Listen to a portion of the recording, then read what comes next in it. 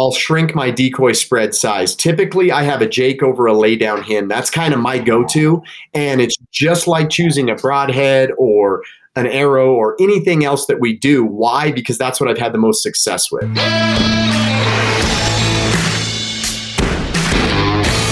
Hey everybody, welcome to the Hoyt Bow Hunting Podcast. I'm your host, Danny Ferris, and today I've got one of my best friends on the line with me, and it's a little weird doing this podcast over the phone instead of just doing it in person. Jace Bauserman.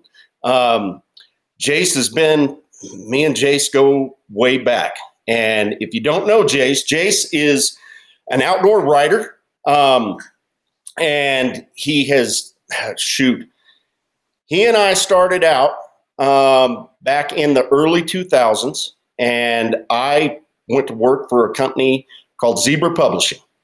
And Zebra Publishing published two magazines, published Bow Hunt America and Inside Archery. And about the time that I left Bow Hunt America and Inside Archery and went to work for Bow Hunter magazine, Jace took over in a editorial role over there as the editor, and ever since then he served as the editor for Inside Archery, Bow Hunt America, Bow Hunting World, Archery Business, and here in the last couple of years you've gone out on your own and you're freelancing and probably doing more writing than you ever have in your career, correct? Yes, I would say right now that I'm busier than I've ever been. You can't ever be too busy, but right now it sure feels that way. But yeah, I really enjoy it. I like the content creation of things a lot more than I liked the editing of things. I'm probably not the world's best editor, but I consider myself a fairly decent content creator. So being able to create content how I want to and being able to do it across lots of platforms, whether that be social, digital, print, of course, is still my favorite. But being able to diversify and be able to do all those things along with some video stuff, that for me is the most rewarding part of my job. Trying to put out good information that people can internalize and that will actually help in a lot of aspects. So being able to do that on my own is a lot of fun. You have been doing more and more video lately. I was just looking through your Instagram because you posted up an awesome turkey video yesterday of a decoy just getting thrashed. But you've got a lot of tips. And, Jace's Instagram is Jace_Bauserman. If you're looking for him on there, and he's got a lot of tips that don't just have to do with bow hunting, just straight up archery tips, all kinds of good information on there. He's also authored two different books. One of them we were going to talk about today because it is turkey season. Yes, it's called Turkey Hunting Tales, Tips, and Tactics, Your Guide to Spring Success. And then the other one was Bow Hunting the Prince of the Plains, about bow hunting antelope, correct? Yep, that's right. That's right. And so you and I, we should have planned this better. We should be doing this podcast in person. You should be here, and we should just be doing this like in the field while we're turkey hunting. We should have done this behind a in a ground blind or behind a set of decoys or something to make it, I mean, we're only 2 hours apart, so doing it over the phone, kind of crazy, but schedules, but you were just here the other day too, so that was good. And we didn't end up killing a bird that day. Matter of fact, me and you are kind of on a slump in our bow hunting together. I know. Like 2 years ago, gotta be broken. Jace and I, we went on a turkey hunt, here, not far from my house. Jace came up and stayed at my place, and we went out and had one of the best mornings of turkey hunting that I've ever had in my life. It was sensational. It really was. Like, I think I said it. We videoed that hunt, and it's on my YouTube page, and it's also on Ultimate Predators YouTube page. But that hunt, other than when my kids have taken some of their first animals, or for first turkeys. Sure. That was the most spectacular morning of turkey hunting I think I've ever had.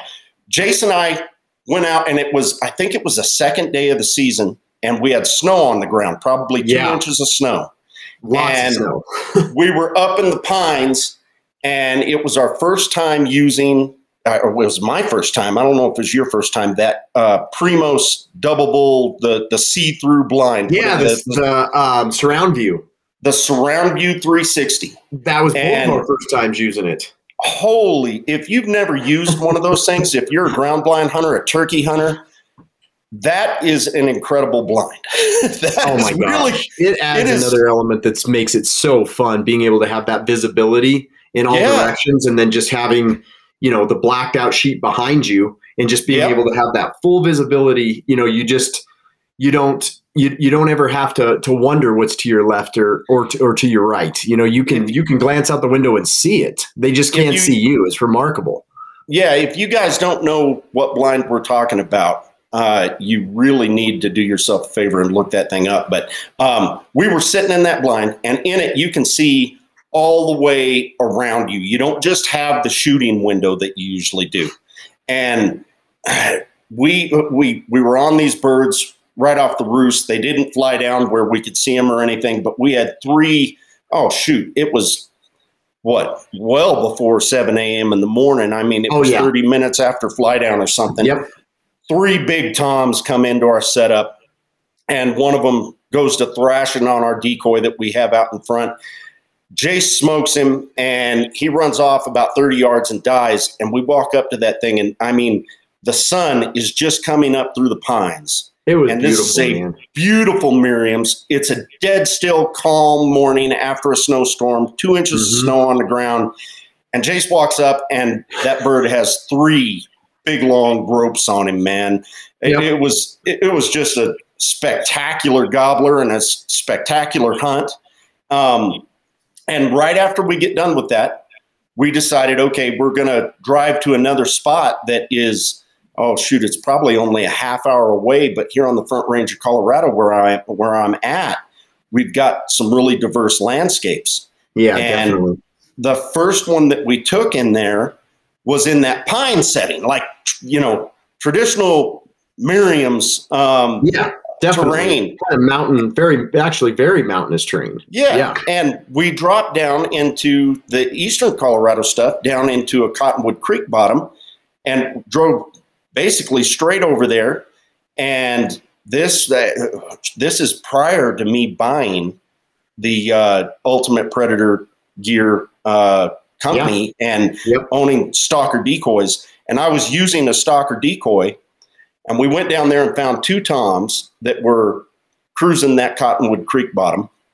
And Jace and I were able to set up to where he was about 50 yards behind me, maybe 60 yards behind me in a ground blind. Yeah. And I went out way in front of the ground blind with that Stalker decoy mounted on my bow and called those 2 toms across a big open flat, and ended up, it was probably the coolest turkey kill of my entire life. These 2, I shot in self-defense. They charged across that open field at me and came into like 4 yards, and finally kind of checked up like, oh man, this bird's not dropping out a strut, or we need to make sure we're not going to get our butts kicked here. And well, one of them did get their butt kicked, but in the span of an hour, we had 2 big toms on the ground in like spectacular fashion. And since that time, Jason and I we've elk hunted together. Yep, we've elk hunted together, and didn't end up connecting on an elk when we elk hunted. Then we antelope hunted together, and we had one of the coolest encounters that I've ever. If you want to talk about that encounter a little bit during that antelope hunt. That one was awesome because we had, it was early season, and we were hunting up there at your place, and, we wanted to, the goal was, to do it kind of, I guess what we'd say is a non-traditional method. We weren't sitting a water hole. We weren't really doing spot and stock. We put out a 3D buck decoy, just basically out in the middle of this pasture. 3D buck antelope decoy. 3D buck antelope decoy. And then we strapped a couple of stalker antelope decoys to our bow. or to my bow and your camera, and then we just kind of hunkered in there. And it was very much pre-rut. The bucks were not super responsive. A lot of them were still traveling together. We had bachelor groups, so we were playing more off of curiosity than we were dominance. And we had antelope. It was just cool to have antelope moving around us. Some were as close as 100 yards and some were 300 yards, but just moving through the pasture. And then we did have one buck that just decided, hey, I want to get over there and see what's going on. And I don't know how long it took him, but to go from 80 yards to 52 yards was forever. And I just remember telling you, he was just hanging out. Oh gosh, he was just hanging out. He didn't want to run the other buck off. He just kind of wanted to see. We put ourselves in an area that they just like to be. It was kind of a, if we were talking whitetails, we were in a bedding area, really. I mean, there was so much piss and poop and everything else on the ground in there, and beds. That's just where they wanted to be. It's where you'd seen them a lot. And so that's where we thought, if we're there, we're just upping our chances that much more.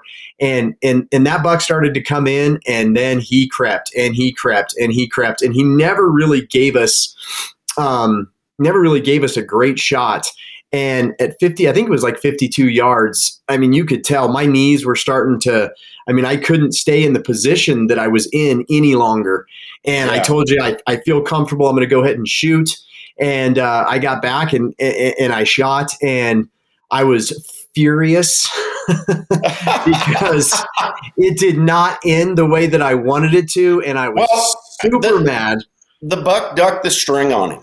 And the crazy thing is when Jay saw it, he thought that he made a bad shot. He thought that he shot high. Yeah. And when we went back and looked at the footage, you found out real quick he did not shoot high. Yeah. That buck ducked the string, and the arrow missed high.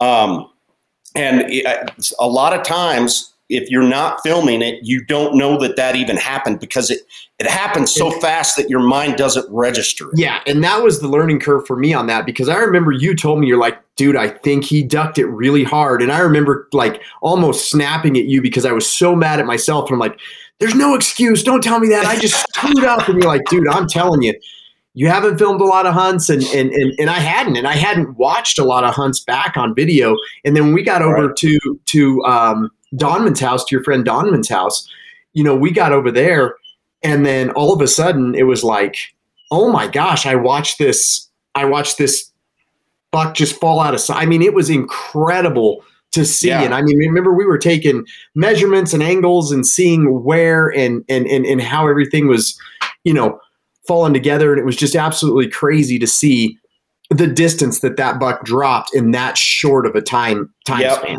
And the funny thing is, with an antelope, they can do that to you at 20 yards. If they're on alert and looking at you, this buck was relaxed when you shot, but they're still fast enough to be able to get down. And with a longer shot like that, boy, it's a roll of the dice sometimes. Yeah. And even if you're holding low, because that arrow actually would have been a heart shot arrow when we watched it back on the slow-mo. But so after our glorious turkey hunt, we had that antelope hunt go bad. And then just a few months ago, I've been telling Jason, I've been on this goofy quest here in Colorado. I'm waiting on one animal for my Colorado Big 9. Yep. And that's bighorn sheep. And I can't do anything about it until I get lucky enough to draw a tag, Yeah, that's exactly right. But the only other primary game species that isn't part of the Colorado Big 9 that I haven't shot in Colorado with my bow is a bobcat. And so for the last couple of years, I've been on this quest to try and call a bobcat in and shoot him with my bow. And Jace was telling me, he was telling me, Danny, I've got a bobcat that keeps showing up on one of my cameras down here on this creek bottom down near my house that he shows up every couple of days. You ought to come down here and we'll try him. So we went down there, and this is just like 2 months ago. And this was not long ago at all. It was my first time hunting with my new Hoyt, and the Venom 33, and I was so pumped about that bow. And you want your bow to start out with good luck. I mean, yet that first hunt is crucial for me. Like, just to make sure that the juju that bow has is good juju. You want goodness on that bow for sure. Exactly. And Jace and I go out, and Jace sat down next to a tree, and I stood up right next to a tree, and I was in snow camo. And it was freezing, man. It was freezing cold. Negative temperatures and miserable. 4 or 5 inches of snow on the ground. Miserable. We put that call out in front of us and turned it on, and literally, I'm talking, and this doesn't happen very often. Like I said, I've been doing it for 2 years. I call in coyotes quite a bit, but I don't call bobcats in that frequently.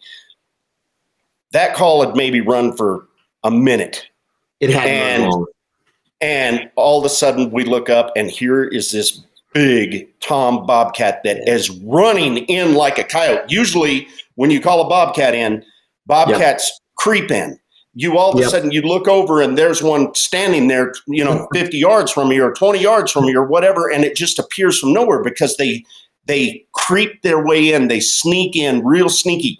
This thing bolted he was bolting straight at us across that wide open flat through the snow. I can close my eyes. Oh, dude, it looked like National Geographic footage. It did. And I could close my eyes and see that snow just coming up. And it was a beeline. So that bobcat runs in to 20 yards, and I wish we were filming it. I wish we'd been filming it because it was so beautiful. And he stops at 20 yards when he catches me drawing, and he was probably more like 23. And I can't swear to it because we don't have it on film, but I missed that bobcat high. And when he stopped and caught that movement, he locked up and was like, "What the heck is that?" And he's looking right at me.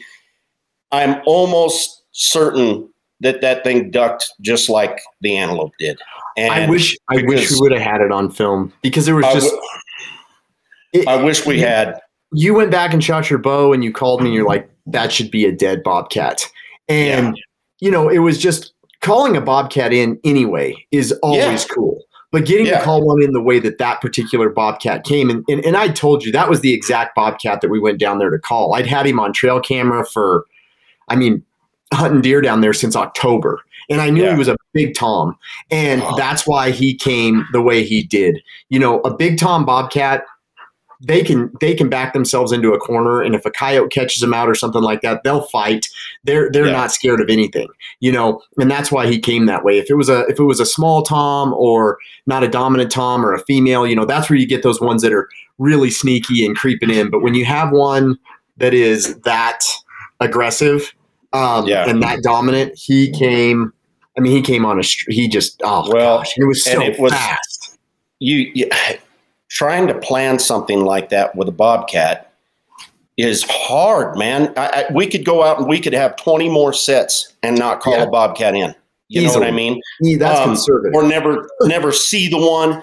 And to say that I was gut shot when that thing went right over top of his back is just I'm going to be suffering from that one for a long time. But anyway, long story short, we haven't had very good luck together since that last turkey hunt, and I think that probably we need to go out here in the next week or two we'll remedy and work on remedying that. We'll remedy it for sure. So you've already been out this year.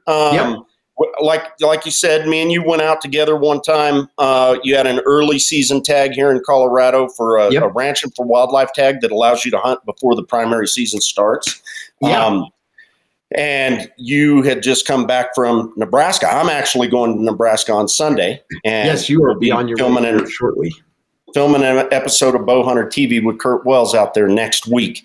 But tell me about your hunt this year in Nebraska, and maybe talk about that. By the time people hear this podcast, it won't really be early season anymore because we're in the middle of April now. Right. But there's some special challenges sometimes that come with hunting those birds out there in those earlier seasons at the end of March or right at the beginning of April. Talk about that just a little bit. Yeah, and that's something that you're going to find, that we find a lot, especially in a lot of states, Nebraska, Kansas. I mean, it can be the same anywhere. Dealing with it right now here in Colorado, and that is the particular place that I hunt in Nebraska. It just has it holds a lot of birds, and so early season like that, those birds are still in large flocks. Breeding hasn't really begun yet. If it is, it's happening on a very small scale. And so this particular group of birds that we found, there were 11 toms in the group, 11 longbeards in the group, one Jake, and just a passel of hens. I mean, there was so many of them.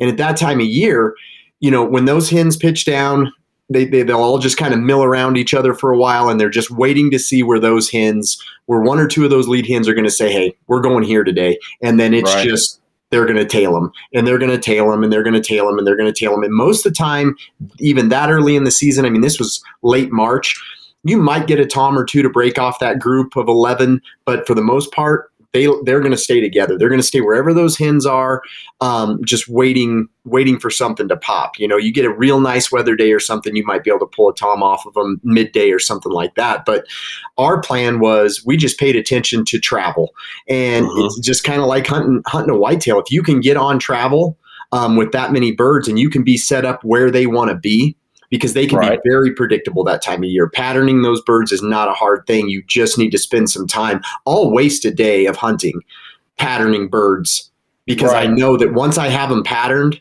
and they're going to repeat that pattern, and they're doing what I've watched them do, you're going to go in there and you're going to have a really good chance at being successful. So my buddy Taryn and I, that's what we did. I mean, we watched these birds one evening. He'd watched them for a couple days before, and travel was super, super consistent.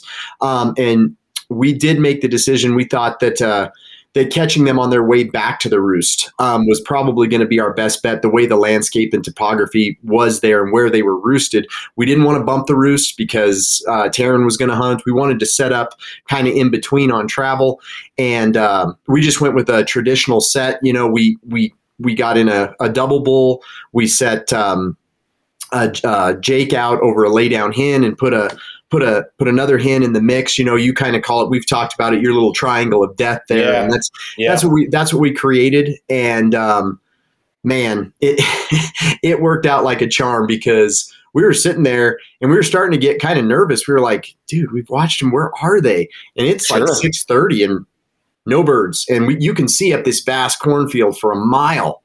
And then Taryn leaned over and he said, you should probably look up on the hill by the pivot. Because I was looking out the corner of the blind. We weren't in the surround view, so I was peeking out this thing thinking, gosh, did they get behind us already? And it looked like ants coming off of this hill. And it was so cool. One of the cool things about hunting early in the season like that is watching the interaction between that many birds for that long. I mean, the hens chasing each other, those toms got in a fight. They ran a Jake off. I mean, we got to watch all that happen and watch how those birds interacted with each other. And then, finally they were right in our lap. I mean, we had 4 hens come into the decoys, and they were yapping and, making fighting purrs and pecking on the head of the other hen. And then the Jake came in, and I was like, what is the deal? Now I've got a Jake in here, and these other toms, you can just hear them. They've got so many hens. They're to the left side of the blind, and they're just, I mean, it just sounded like, I mean, it was just crazy. And I kept asking Taryn, can you see him? And he's like, no. And I was like, then I'm going to shoot this Jake. And then I hear Taryn say, you most certainly are not. Because you know me, I'm ready to fire, man. I was ready to swing. I know Taryn too, and I could totally. You're hunting his place there. No, you are not. No, you are absolutely not. And I'm thinking, why won't? So finally, though, that Jake started to get a little boisterous, moving those hens around in there, and those hens were yapping, and that's all it took. And 2 big old longbeards broke off, came in, knocked over the decoy, and the one that I shot just jumped up on top of it and just kind of turned broadside. And oh my gosh, it was like perfect. And so that was my first arrow at an animal out of the Venom 33, and it It was perfect. I smoked him. I couldn't hit him any better. And he went off. And the cool thing about bow hunting turkeys too, and in that early in the season, with that many longbeards in there, a dominance thing instantly took over then because they saw a bird injured. My bird died 3 yards from the decoys. And as soon as he did, here they all, here they all come running, up on the Jake decoy that had already been knocked over, going over, picking up the head of my bird. So I take it you didn't buy all three of your Nebraska. No, heads. I bought one. I bought one because I'm an idiot. I always have two. Oh man! So I'm sitting there like, ugh. I've doubled by doing that, but I've never killed more than one, more than two. And just for those of you that don't know, turkeys are vicious. They are ruthless, vicious animals. And all birds are. I raise chickens. You do too, Jace. Yep. And chickens are the same way. If they see one that is injured, there is no empathy. There is no sympathy. Nope. They want to kill it. Yep. When they see one that is struggling, they want to kill it. And what Jace is talking about, when he thumped that longbeard and it went down right there in the middle of the decoys, having that bird flopping on the ground, looking like it's injured, causes the other ones to attack it. And I watched a video of somebody on one of the Double Bull videos a long time ago who killed four he had 4 tags in his pocket. It was in Texas. It was in Texas video, and it was nuts. It was nuts. Dude kills one hits the ground, another one piles on. Kills it, hits the ground, more turkeys come to attack him. And he filled all 4 of his tags in a span of 5 minutes. It's incredible to see that because they play on that response of weakness so quickly because it's one more chance for them to establish some sort of dominance. It's one more chance for them to show. Talking about that early season when you're trying to pull a couple of toms out of that great big group. Do you find that putting more decoy? I can't tell you how many times I've sat there with one Jake and a hen decoy and watched that big group, that big flock that's together, ignore me from 100 yards out or something like that, or skirt around you all day long, and they just don't care. Do you feel like putting more decoys out helps to sometimes pull them away from the group, like having your own little flock in front of you? I really think it does, especially early season. It's not something that I really feel necessary later on, but early in the season, a lot of people always ask the question about calling, and how much you should call or when you should call. Well, when I'm calling turkeys, I let the turkeys that I'm hunting dictate how and how much I'm calling. If you don't have hens that are active and they're not yelping hard and they're not cutting hard, if they're just letting out a single yelp every once in a while, or just, you kind of have to mimic that. So I try to go to the same on my decoy setups, and those early season setups like that, they're traveling in large groups. And when they see a few birds, I think it's a lot more attractive to them than, a single Jake or a single Tom over a lay down hen or something like that. If you have a lookout hen and a feeder hen and you have a little group out there, it's more visually stimulating to them. Because Taryn and I were even talking about that. We knew we were on travel, but we've also had those times when those birds just don't want anything to do with any other birds because this is their group, and they'll actually, those hens will actually take those birds out and around, that's a big field or a big wood line to work with, and they'll take them out and around and skirt you. And then you're done, unless you can break a tom off. But if you give them something a little more visual to look at, I really do think it helps. I do too. And, you mentioned the triangle of death. Yeah. So my triangle of death setup when I'm hunting out of a ground blind, it's my favorite setup for turkeys, regardless of what time of year it is. I feel like, and you can tell me if you agree or not, Jace, but the later in the season that it gets, the more risky it is to use a male bird in your setup. Or I shouldn't say risky, but in the beginning of the season, I like to have a strutting tom out there a lot, Sure. and Sure. the later the season gets, the more likely it is that you're going to have toms that shy away from a male bird. And I think that that's because they have been fighting for a full month or two. And they've had their butts whipped a lot of times. When you kill a bird and you go and you're looking at that bird afterwards and breasting him and stuff, you find these big gouges and holes in them that are caused by spurs. No question. The later it gets in the season, the more beat up they are. However, in that beginning of the season, my favorite thing to do is take that male bird, whether it's a strutter or whether it's a Jake or whichever one you want to use, and I'll put him right where I want the shot to happen. That's right. Maybe 10 yards in front of the blind, and usually put him with a hen decoy, like a hen either bedded or right up close to a standing hen decoy or something like that. And then the triangle that we're talking about is I'll take 2 more hen decoys and run them at about a 45-degree angle closer to the blind.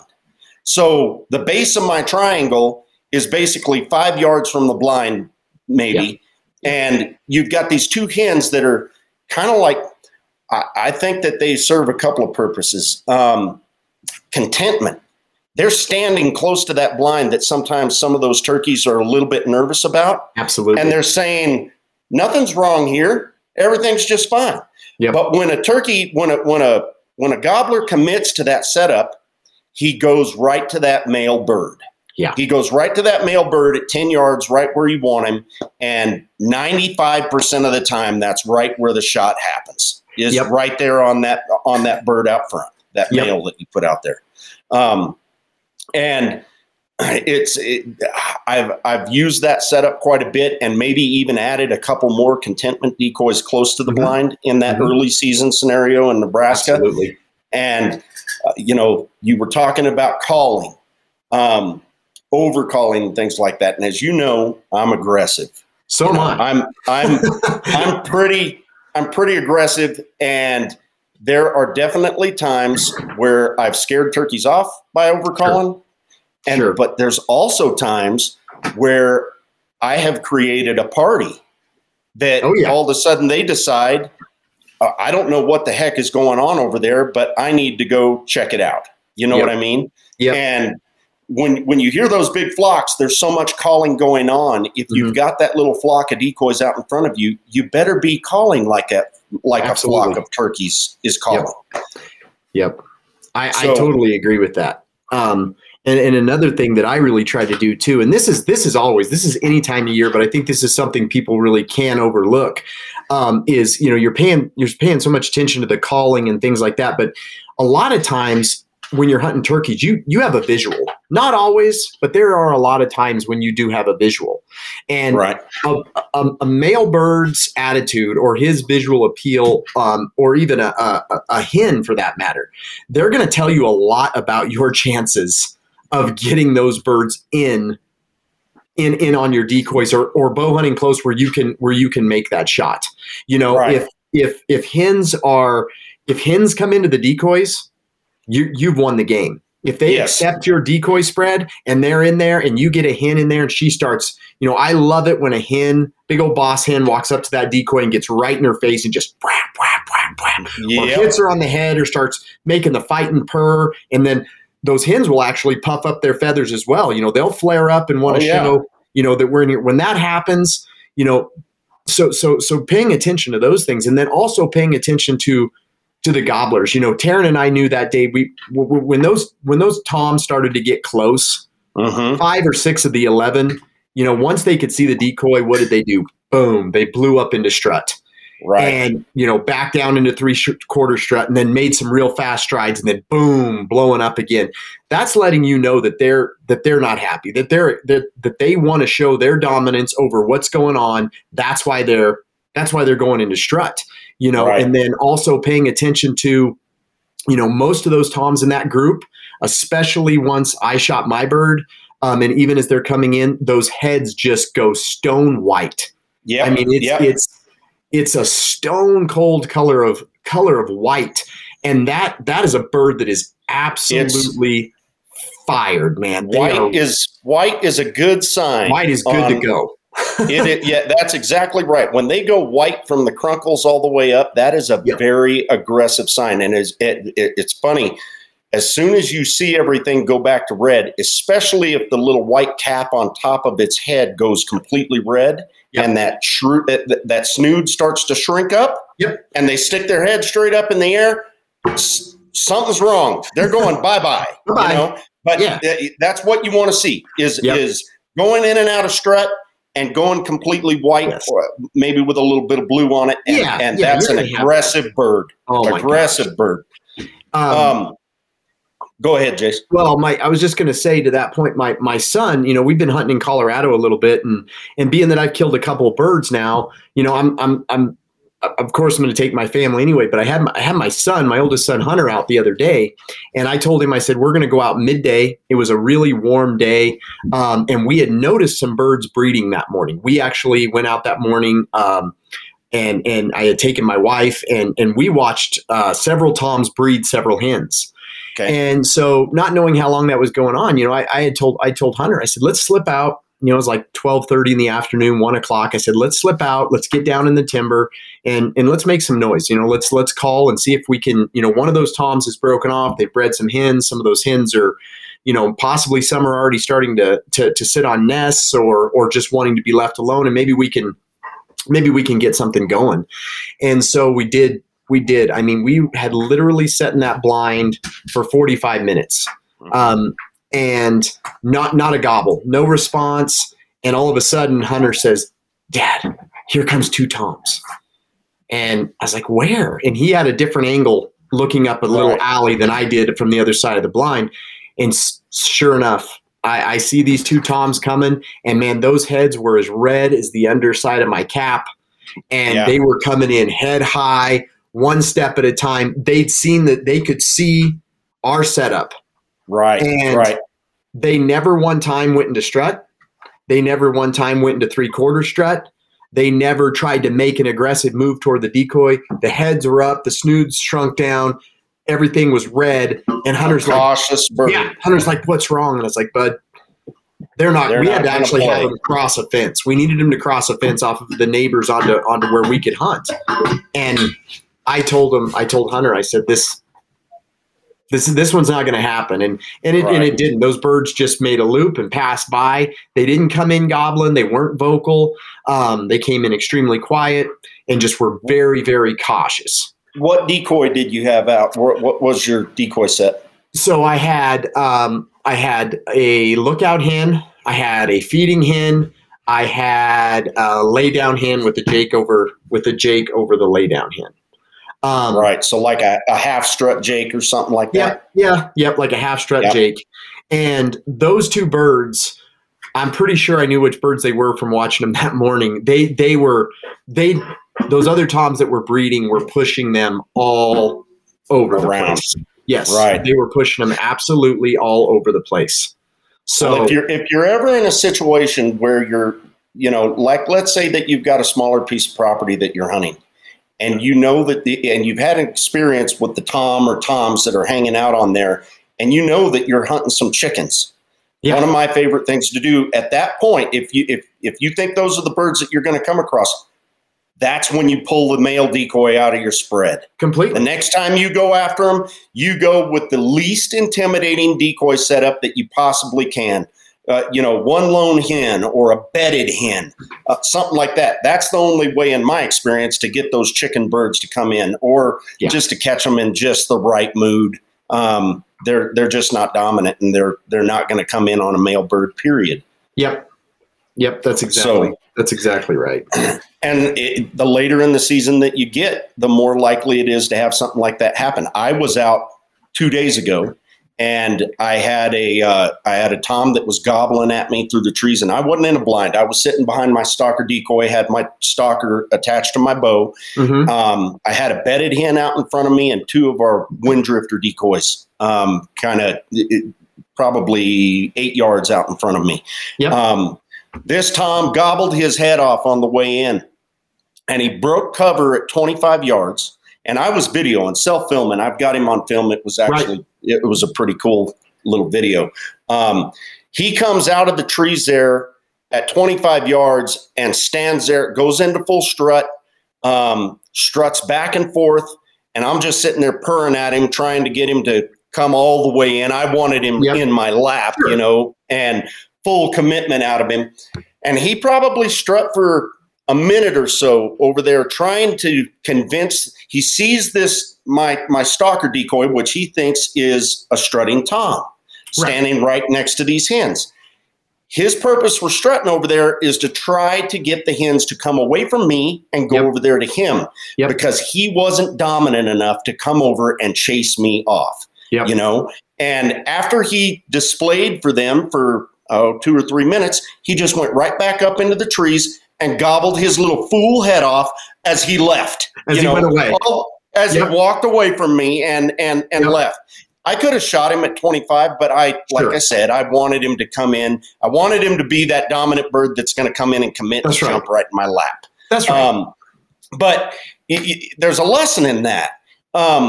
With that bird, if that was the bird that I'm hunting again, and I think that is going to be the bird in that particular area, I don't want to go at him with a strutting tom again. You know, I want to go at him. That's exactly right. Make an adjustment. Pull the male bird out of the spread, because had my strutting tom, that my stalker decoy on my bow, not been there, that bird would have come right down into those hens.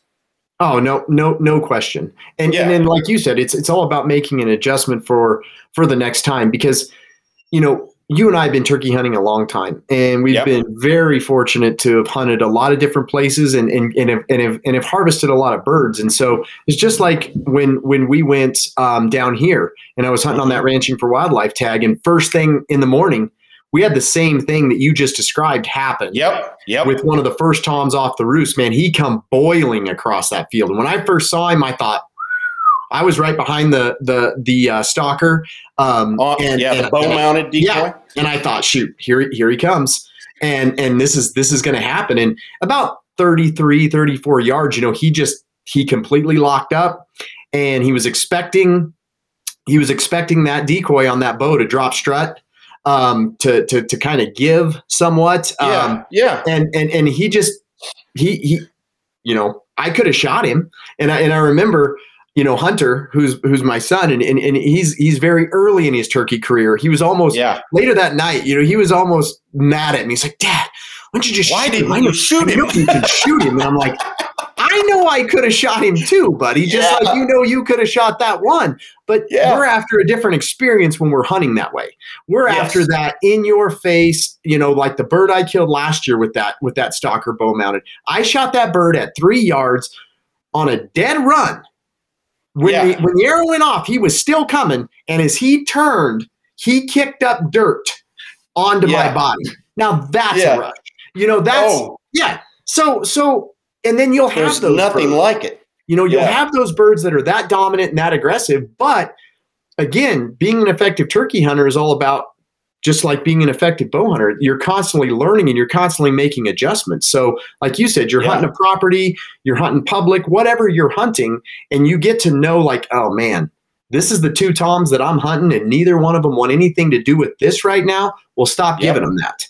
That's exactly right. Give them something else. Change the look at it. Go with the single hen. Go with a couple of hens. I've had lots of guys that have said exactly that, where they came across a bird that was not dominant. Mm-hmm. And we get all kinds of customers call us about the stalker decoys. Well, the decoy didn't work. No, it's not that the decoy didn't work in either of the situations that we just talked about. If you've got a full strut tom, doesn't matter whether it's attached to your bow, doesn't matter whether you've got it 10 yards out in front of your blind. Yeah. When you see that situation, when a bird like that bird you were talking about, on the Ranching for Wildlife tag a few days ago, he had his own hen with him. Yep. And he broke off of that hen because he saw your decoy strutting over another hen over there. He went sprinting like, I'm going to come in there and I'm going to kick your butt. But when he got to within that bird's safety zone, so to speak, and that bird didn't drop out of strut, all of a sudden he's like, whoa, who is this that I'm coming in here on? Am I about to get my butt kicked by this guy? Am I going to get thumped? So he stayed there at a safe distance and strutted around like begging that hen, please come over to me. And when she didn't, he decided, I'm going to run right back to my hen.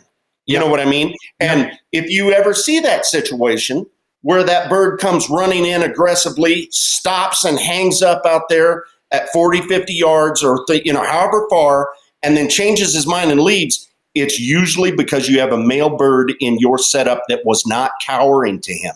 That's right. So what I tell people is if you have that stalker decoy on your bow, for instance, the good thing is you can manipulate the decoy. Yes.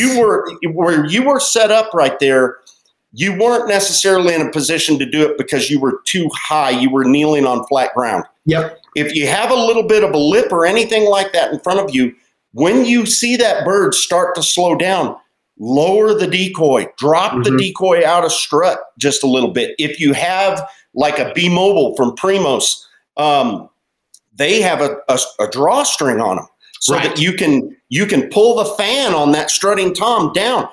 Pull that thing out of strut. As soon as that bird starts to look like he might be having second thoughts, pull him out of strut. Make it look like he's cowering a little bit, and that can salvage the entire thing. It really can. It absolutely can. And when I tell people a lot of times too is, read the turkey. What a lot of those turkeys that are coming in, it's just like dealing with a bully in a lot of ways when you're a kid or even later in life. A bully that wants to bully you is looking for any sign of weakness that you want to show.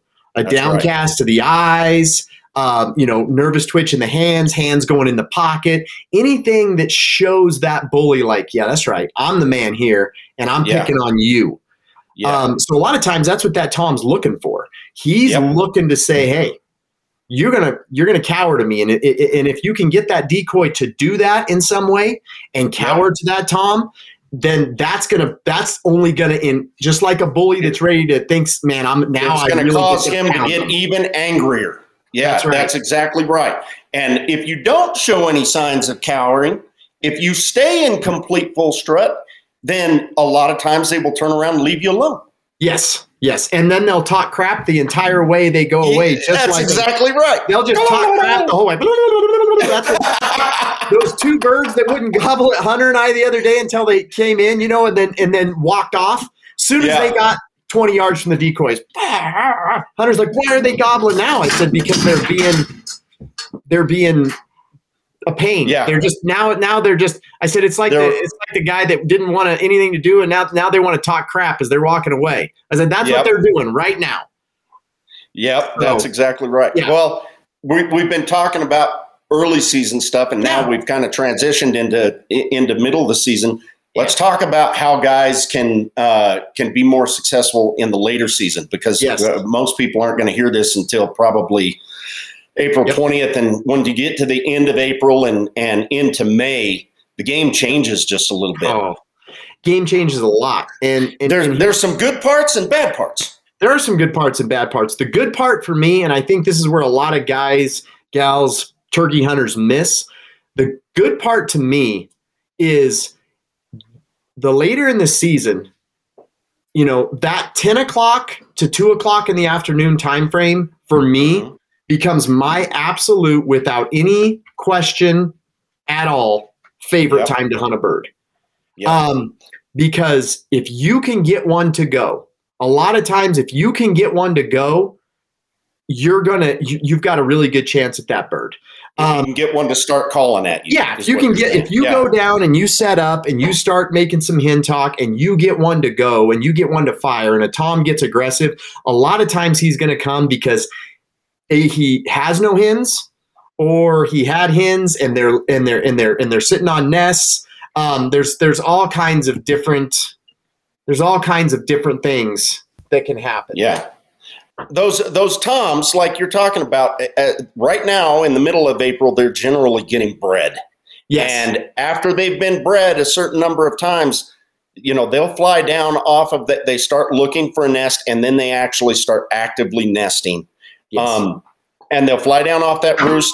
They'll peck around and feed for just a little while, and then they strike out for their nest that they've created. And those toms get left alone in the middle of the day. Mm-hmm. Just like you were saying, when that tom might have started out with 6 hens with him in the morning, and one by one those hens leave him, and the next thing you know, he's hanging out all by himself, which can be a big advantage. It really can. It can be a real big advantage because he's still looking to breed. He still wants to find a willing hen. And if you can be down there and you can be that hen, it can happen so fast. The last 2 years on a property here close to my house, I have killed both my toms exactly that way. That way. And it was over. Yep. And it was over in a matter of me getting in the blind, and over in a matter of 10 to 15 minutes, because you go down there, that tom responds.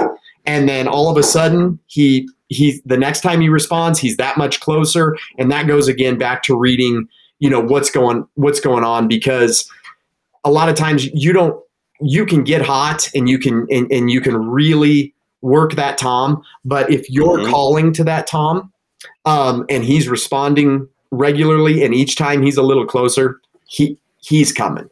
He's coming to look. It's not hard to tell, unless you're in a real windy situation, that bird's getting closer. And when he is getting closer, you might as well just go ahead and get ready, because before long you're going to get a visual, and then you're going to then get to see, how he's going to react to your setup. Is there anything with your setup that you usually change once you get to the end of April, beginning of May? Yeah, rarely will I go with a full strutter in the decoys, and I'll shrink my decoy spread size. Typically, I have a Jake over a laydown hen. That's kind of my go-to, and it's just like choosing a broadhead or an arrow or anything else that we do. Why? Because that's what I've had the most success with.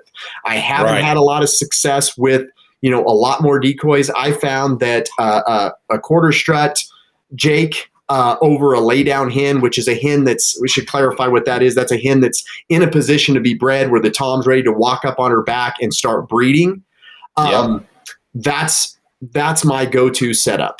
And it can work extremely, extremely well. Another thing that I will do as well that time of year is I have just gone to a single hen, or even just a couple of hens, because again, you don't always know that you're dealing with the boss gobbler that's going to come in and want to fight anything and everything. You might be dealing with a bird that just, it's like, throw me a bone here, guys. I need a hen.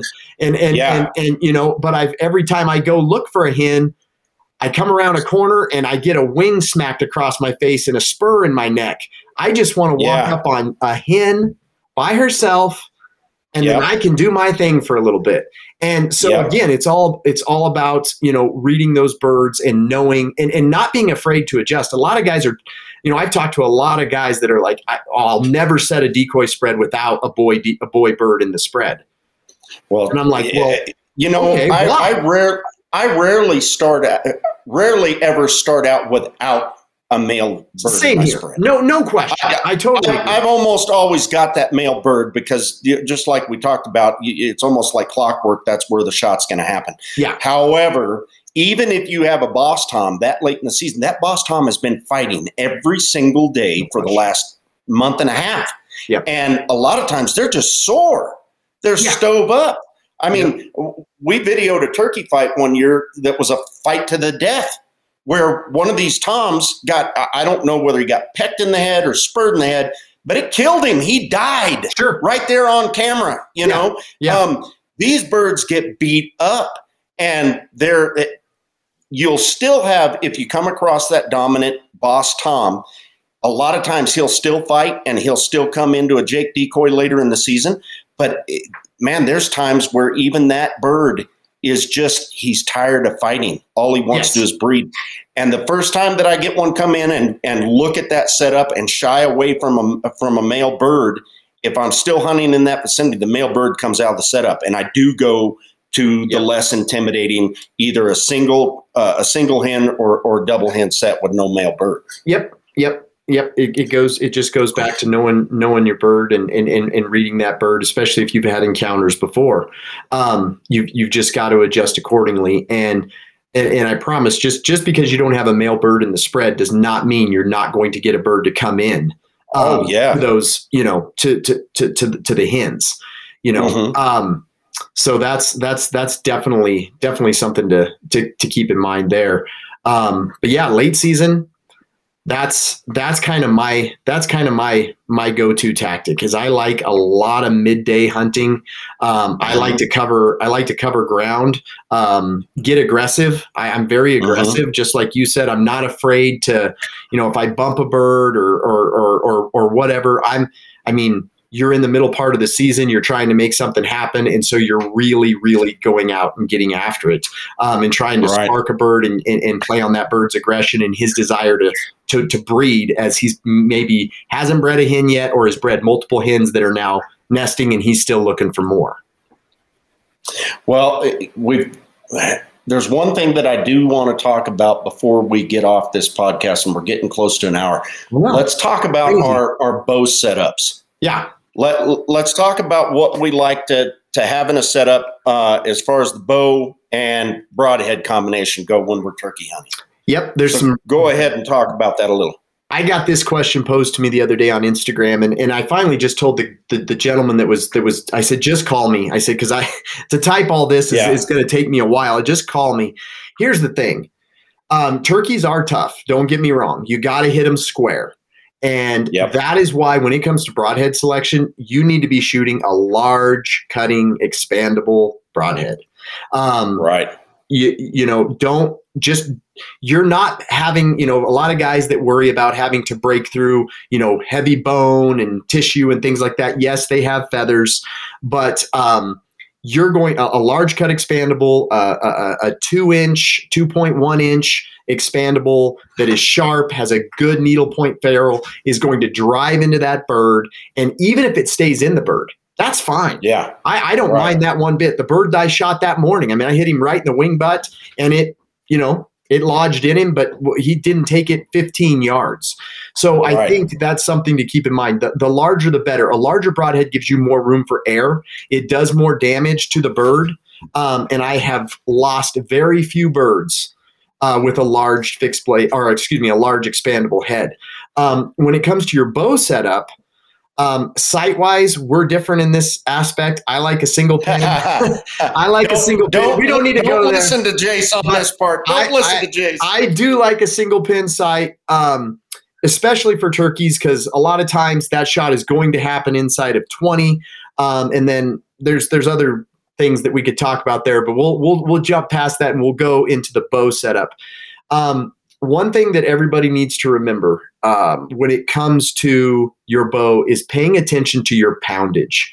Turkeys are not, you're not shooting a moose. I promise. No. You are not shooting a moose. And so you want to be able, both in a ground blind and behind a bow mounted decoy, the smoother and more efficient you can draw, the better your chances of getting drawn without creating any game spooking movement. If you have to bring that riser way up and pull down, or be down and pull up and then come up, that is all unnatural and unnecessary movement. Even in a ground blind. Right. Even in a ground blind, because you're giving your release time to shine. You're giving that bird something else. If you can hold the riser straight out in front of you and bring straight back to draw, then you're good. If you can do that at 90 pounds, 80 pounds, great. Yeah. But if you can't, drop your bow poundage down for turkey season, and you'll be more successful at getting drawn on birds and not creating game spooking movement that is just unnatural to them, because they're sharp. They're super savvy. The way that I like to, that I tell people, especially when I've guided turkey bow hunters, I'll tell them, sit flat on your butt, sit on the ground, Indian style. And now I want to see you draw your bow back basically without moving your bow hand. So your bow hand is pointed toward the target. Arrows, your sight pin's basically right on the target. And you need to be able to bring that string directly to your face without moving your bow hand one iota. That's right. If you can't do that in a seated position or in any position that you're going to do it from, you're shooting too much weight. Yep. And it's really important with turkeys because even if you're in a ground blind, that movement right there, if you look at somebody from a side angle when they're drawing inside the ground blind, what the turkey can see out in front, there is a huge difference in the amount of movement if that bow hand has to move around at all. And you're spot on with that. That's the number one mistake that I see people make when they're getting their bow rig ready for turkey season. Yep, absolutely. So, think bow rig, when you're thinking bow rig, think, a manageable poundage, put the time in ahead of time. Exactly like Danny said, shoot from every body position you can imagine, especially the flat on your butt with your legs out in front of you, because if you can draw from there, you can draw straight back from about anywhere. So get your poundage set correctly, and then make sure that the broadhead on the end of that arrow is a large cutting expandable that's going to give you some room for air, that's going to cut larger wound channels and create more internal trauma. Because a turkey, you don't have a ton of room for air. It's a softball size vital. It is. It's a softball size. And the last thing that I would say is it's super important to know where to aim. Yes. And it's amazing. I've got a buddy of mine who has killed a pile of turkeys, but he's lost like 3 or 4 this year. Mm-hmm. And I said, well, where are you aiming? And he starts describing it to me. And, like talking about wing butt and then talking about different positions. A lot of times we take it for granted that everybody knows where to aim. Yeah. It's an important thing for you to understand. And it's not always where the 12 ring is on the local 3D turkey target. No. And the best way that I've come up with telling people, I don't know how you explain it to people, Jace, but you divide that turkey's body into thirds, whether he's in strut, whether he's in a feeding position, upright, whatever. Yep. You divide it into thirds. You aim at the top third line. Yep. And whether you can see the feet or not, I just basically try to pass the arrow on that top third line between the legs. Yeah. And if he's perfectly broadside to where you can't see those legs, they're just married as one, I might slide that thing an inch in front of where I think the legs are. Yeah, I totally agree with that. A big thing that we see, that I see a lot of times with turkey hunters shooting with a bow is a lot of turkeys get lost because the shot is too low. They're shooting in that bottom third, especially on a bird that's in strut, because their air sac allows them to look. I mean, all of a sudden you're like, you've got to remember that they're inflating that body with air. And that's right. All that you have down there is an air sac and breasts. And if you punch them through the breasts, you can forget about it. Will they die? Possibly. Are you going to find them? Super doubtful. There's no blood. There's not a lot of hemorrhaging. I mean, it's just not a good shot. So yeah, I do the same. I divide it into thirds, and I want to be higher than, if you're going to miss, you want to miss a little higher than you do lower. You're going to have a much better chance. But if you can put it in that third section, towards the top end of that third section, that bird's going to expire, and he's going to expire really within quickly. sight. Within sight. Yep. And a lot of guys, just like on elk or anything else, I do like a full frontal shot on a bird. I know a lot of people will be, well, you're full front. Again, it all goes back to confidence and where to put that. And if I have a bird that's standing there in full strut or just facing me head on, and I can see the very top of where that beard comes, and my pin is glued, and I'm going through my shot process, and it's just above that, that's a done deal. That's a 100% dead bird. You're killing a lot of stuff right there. So yeah, you've got to have an understanding of where you're gonna hit that bird and where you should hit that bird. And then that happened after those 11 toms, ended up after my tom died that we were talking about earlier in Nebraska this year. Then it was on. I mean, like you said, we talked about birds are ruthless. There's birds over there picking up my bird's head, jumping on the Jake that bird had already destroyed. So Taryn was like, yeah, I'm going. So we just switched. I grabbed the video camera. He grabbed his bow. And when he shot, I told him we couldn't see it. He didn't have a lighted knock. The video didn't pick it up real good. But then when we slowed it down, you could see that the arrow was low. Right. And that bird, we did our due diligence. We came back the next morning. We looked, but we didn't find that bird. And it's really common to shoot in that lower portion of that bird. So you just want to make sure. A lot of times it looks like that arrow's right in the middle of the bird. Yeah, it does. But it's not, because their body morphs so much inside of all those feathers. Yeah, we're running over a little time right now, but I don't care. There was something else that I thought of while you were talking about that. Chasing birds when you've hit them with a bow. I see guys that jump out of their blind, running over after a bird that's been hit. Please don't do that. Don't do that. Don't chase your turkeys. If you hit one bad or whatever, 90% of the time, they don't know, when you shoot them with a bow, they don't know what just happened. Yeah. If you're in a ground blind, if you hop out of that thing immediately, every other bird around there, number one, gets educated that ground blind's a bad thing. Yep. Which, some of those hens are around year after year. You do not want to educate them. No. Number two, if that bird runs off, mark the last position where you saw him. He's probably not going to go far. You need to let that broadhead have time to do its work and cause the hemorrhaging. Yep. And let that bird get weaker. Yes. And that's something that I see a lot too. You hit the nail on the head. And remember this too, if you play your cards right and the hit wasn't the best and this isn't where I wanted to be. That bird, everybody tends to think that bird is going to go a mile. Yeah. They're not an elk. Right. They're not a whitetail.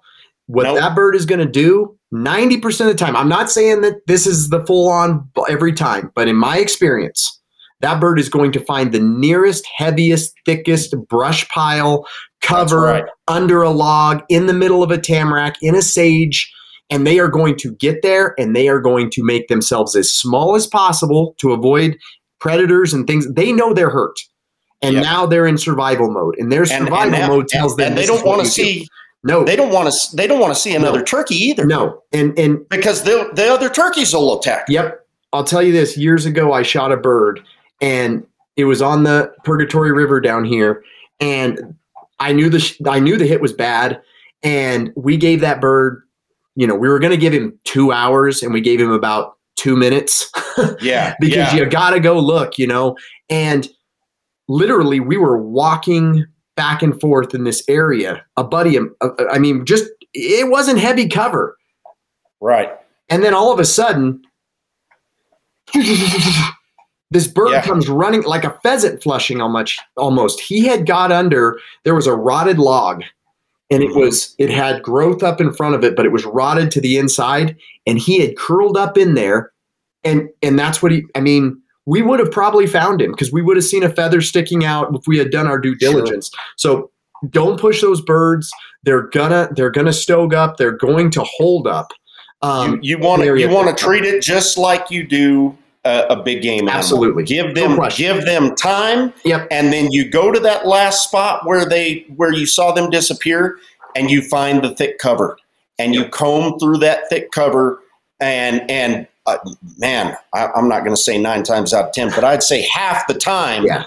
That bird, you're going to find him in some of that cover, not far from where you last saw him, and either he'll be dead or you're going to get a follow-up shot. Yeah, I was going to say, you usually, I've had several times where I could get that second arrow in him, and you can end it right there. But the moral of the story is don't chase turkeys. Don't chase the turkeys. Don't chase the turkeys. Shoot them a little higher than you probably think, especially if it's one of your first birds and you don't have a lot of experience. Shoot them higher than shoot them higher than lower. How's that? Shoot them higher than lower. Me and you could talk turkeys. I can talk turkeys all day. Oh man. And guys, if you're not familiar with Jace, if you're not familiar with Jace, you need to look him up. Jace honestly is one of the best bow hunters that I know. Oh, and I appreciate that. I mean, honestly, I know a lot of bow hunters, and I'm not just saying that. We didn't go into some of the other stuff that Jace does. He's an ultra marathoner. He's insane. He runs 100-mile races. Yeah. He will walk you into the dirt. He is the only human being that I've ever heard of doing something like this. But there was a wounded antelope one time. Oh, no. that he literally wanted to, he wanted to keep his eyes on this thing for when it went down, and he ran the antelope till it died. And he did it for a buddy, and literally kept up with this antelope on foot and until it fell over dead. Yeah. I don't know very many guys that have both the physical capabilities, the mental capabilities, the shooting acumen as Jace does. And if you ever get a chance to read any of his stuff in any of the bow hunting magazines, or look at him on Instagram, you need to. Do yourself a favor. He's a wealth of knowledge. He's one of my best buddies. Thanks for coming on, brother. Hey, bud, thanks for having me. It was a blast. All right, man. And everybody else, we will see you down the trail, and hope that you enjoyed this one. We got another one coming here real soon. See you later.